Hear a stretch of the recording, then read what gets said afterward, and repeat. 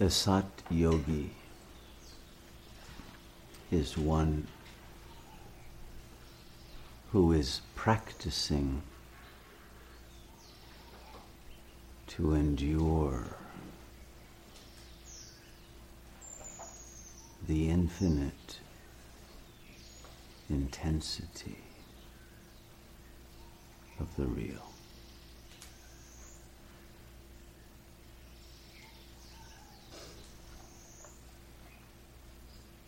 Who is no longer running away from the real.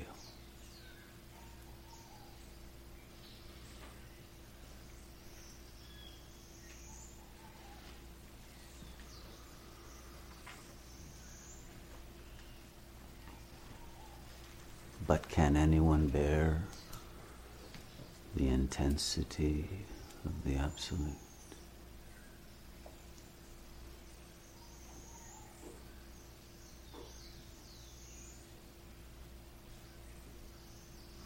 Even to understand the meaning of this statement, one must listen with the third ear open, an ear that we usually leave closed as an act of running away from an unbearable recognition of what is really being said within the words that are spoken. And even if the third ear is open, it is usually not connected fully to the heart,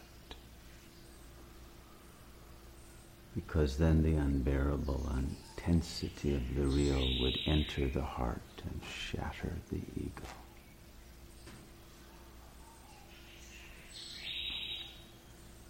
Because no ego can bear the intensity of the self.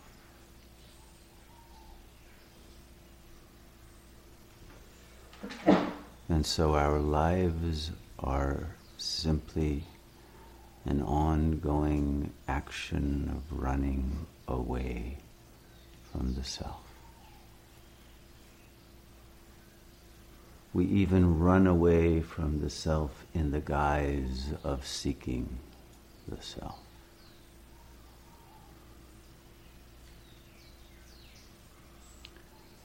And we run away from the absolute intensity of the self by creating concepts that pertain to the self and beautiful romantic images. But we Sat Yogis who are here to be real must recognize the illusions for what they are and face what we cannot face that caused us to prefer the illusions.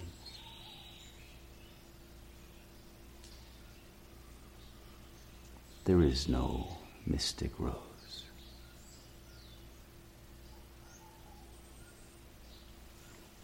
It is only the halo effect of the Shiva singularity.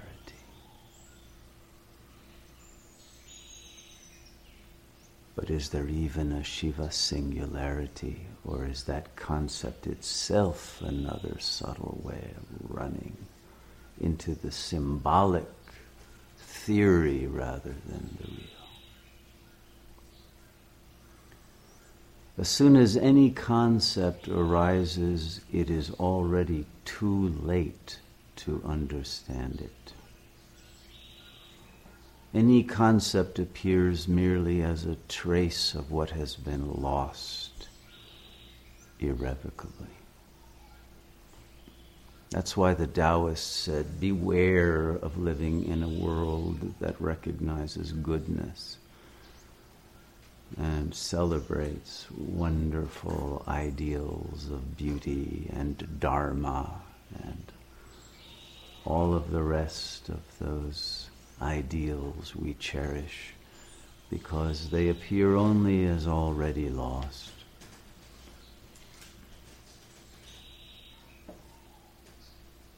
And we simply toy with ourselves on the edges of our own reality to try to implore a world in darkness to find the light. Because if the world could have been able to bear the light, the darkness would never have appeared. No one can bear the light.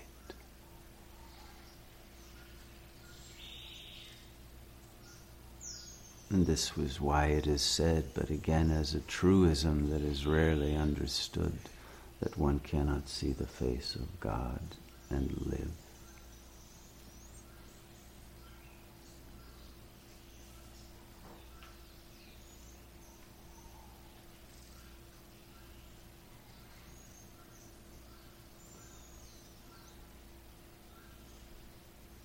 And so all of the thought patterns and images and all of the activities and all of the idiosyncrasies are merely ways of running away. And we run away in dualities, one of which opposes the other, so that we can never be sure of which one we are running away from and which toward. And both are illusions, because all dualities are illusions. And even the duality between duality and non-duality is an illusion. But those who pretend to be shy are really the most arrogant, and those who pretend they cannot speak are the ones who feel so superior that no one could understand their words. And those who feel they are most beautiful are terrified of their ugliness. And those who fear they have no beauty worship that. And those who feel that they are on the path of truth are simply in dread of the very truth and do what they can to keep the path going, so that the infinite intensity of what is real is never fully encountered.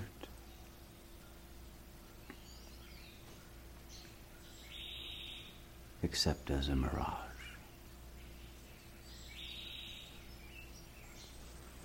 The human ego loves mirages, loves rainbows, loves halos.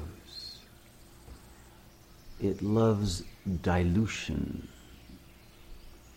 It loves to dilute itself into experience. We could even say that on the macrocosmic level, the universe itself is simply a dilution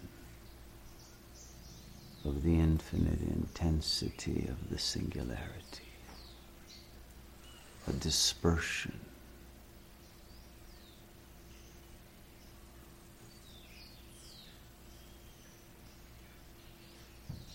So what is it like not to run away?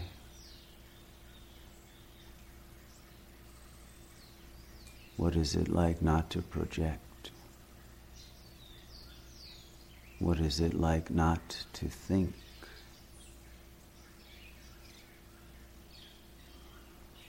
Not to fall for the delusions of experience and the hope of some romantic resolution to the terror of facing one's aloneness. How alone are we able to be?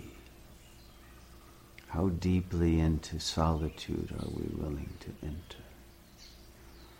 Are we willing to let go of that faithful companion, the mind, that keeps us from ever encountering solitude?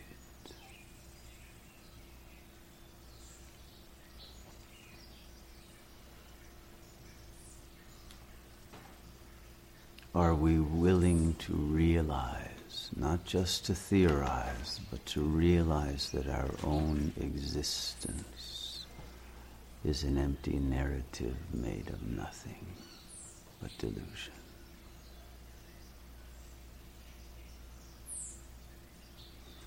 And that it is entirely irrelevant whether your existence is good or evil, dharmic or adharmic, pure or impure, because even purity is an illusion, even goodness, even love.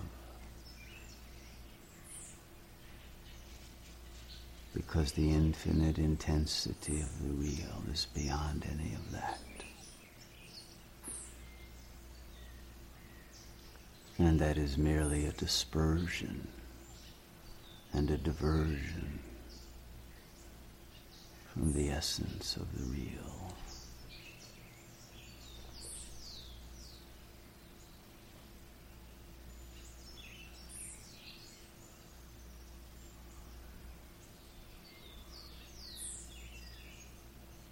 And even thinking is simply a dilution of knowledge.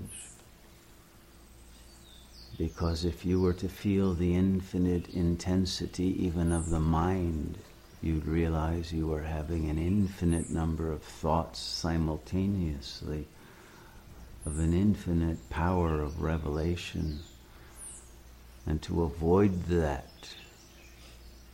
you do what you can to think one thought at a time, and the other thoughts are repressed into the unconscious so you don't have to know them, or completely lost by dissociating from the superconscious. So what you know of mind is only a tiny percentage of what mind really is, and even mind really isn't.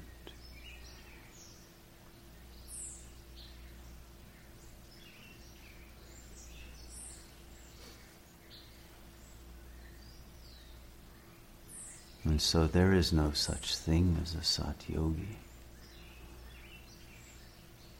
But if Satyoga itself is, it can only be as a traceless trace of the dissolution into the infinite intensity of the real.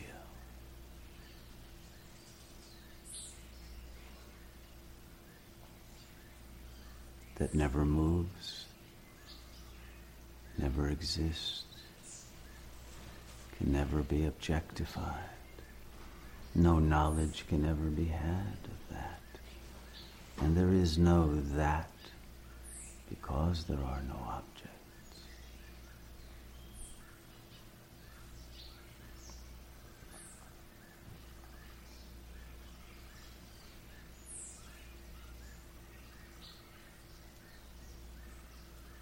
Can we be equal to the intensity of the real with the intensity of determination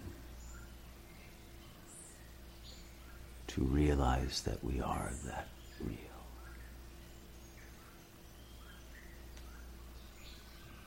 Can we turn our force of running away into the power of return, of Mahapralaya?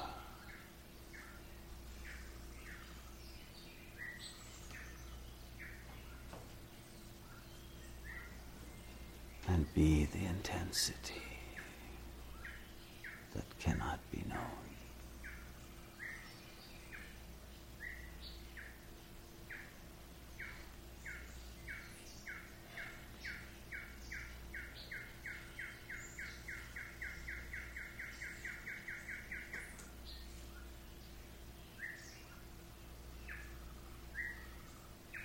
Can we stand the stillness?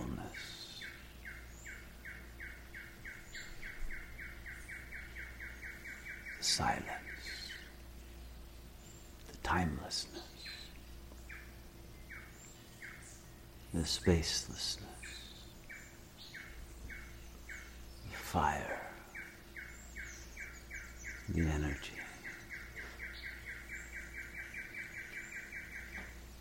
the absolute nothingness.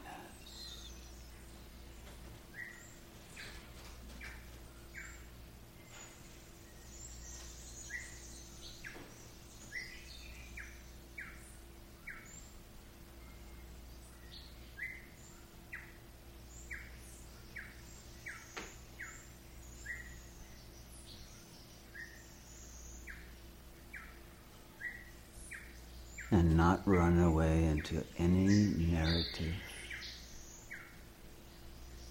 or history or future, desire or fear.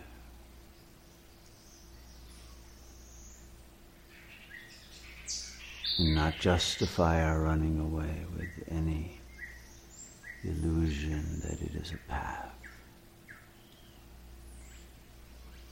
For there can be no path to what you are.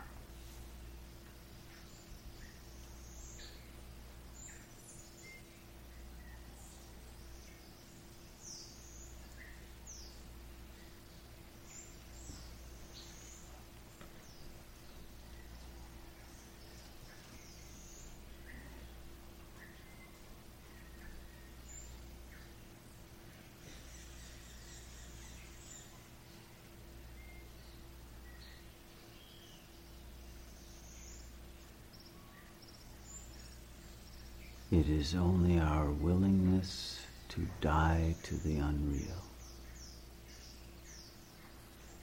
to refuse even to flirt with the unreal, that is the purity that can lead to presence. But it can only lead to presence in the present. If it is not now, it is never.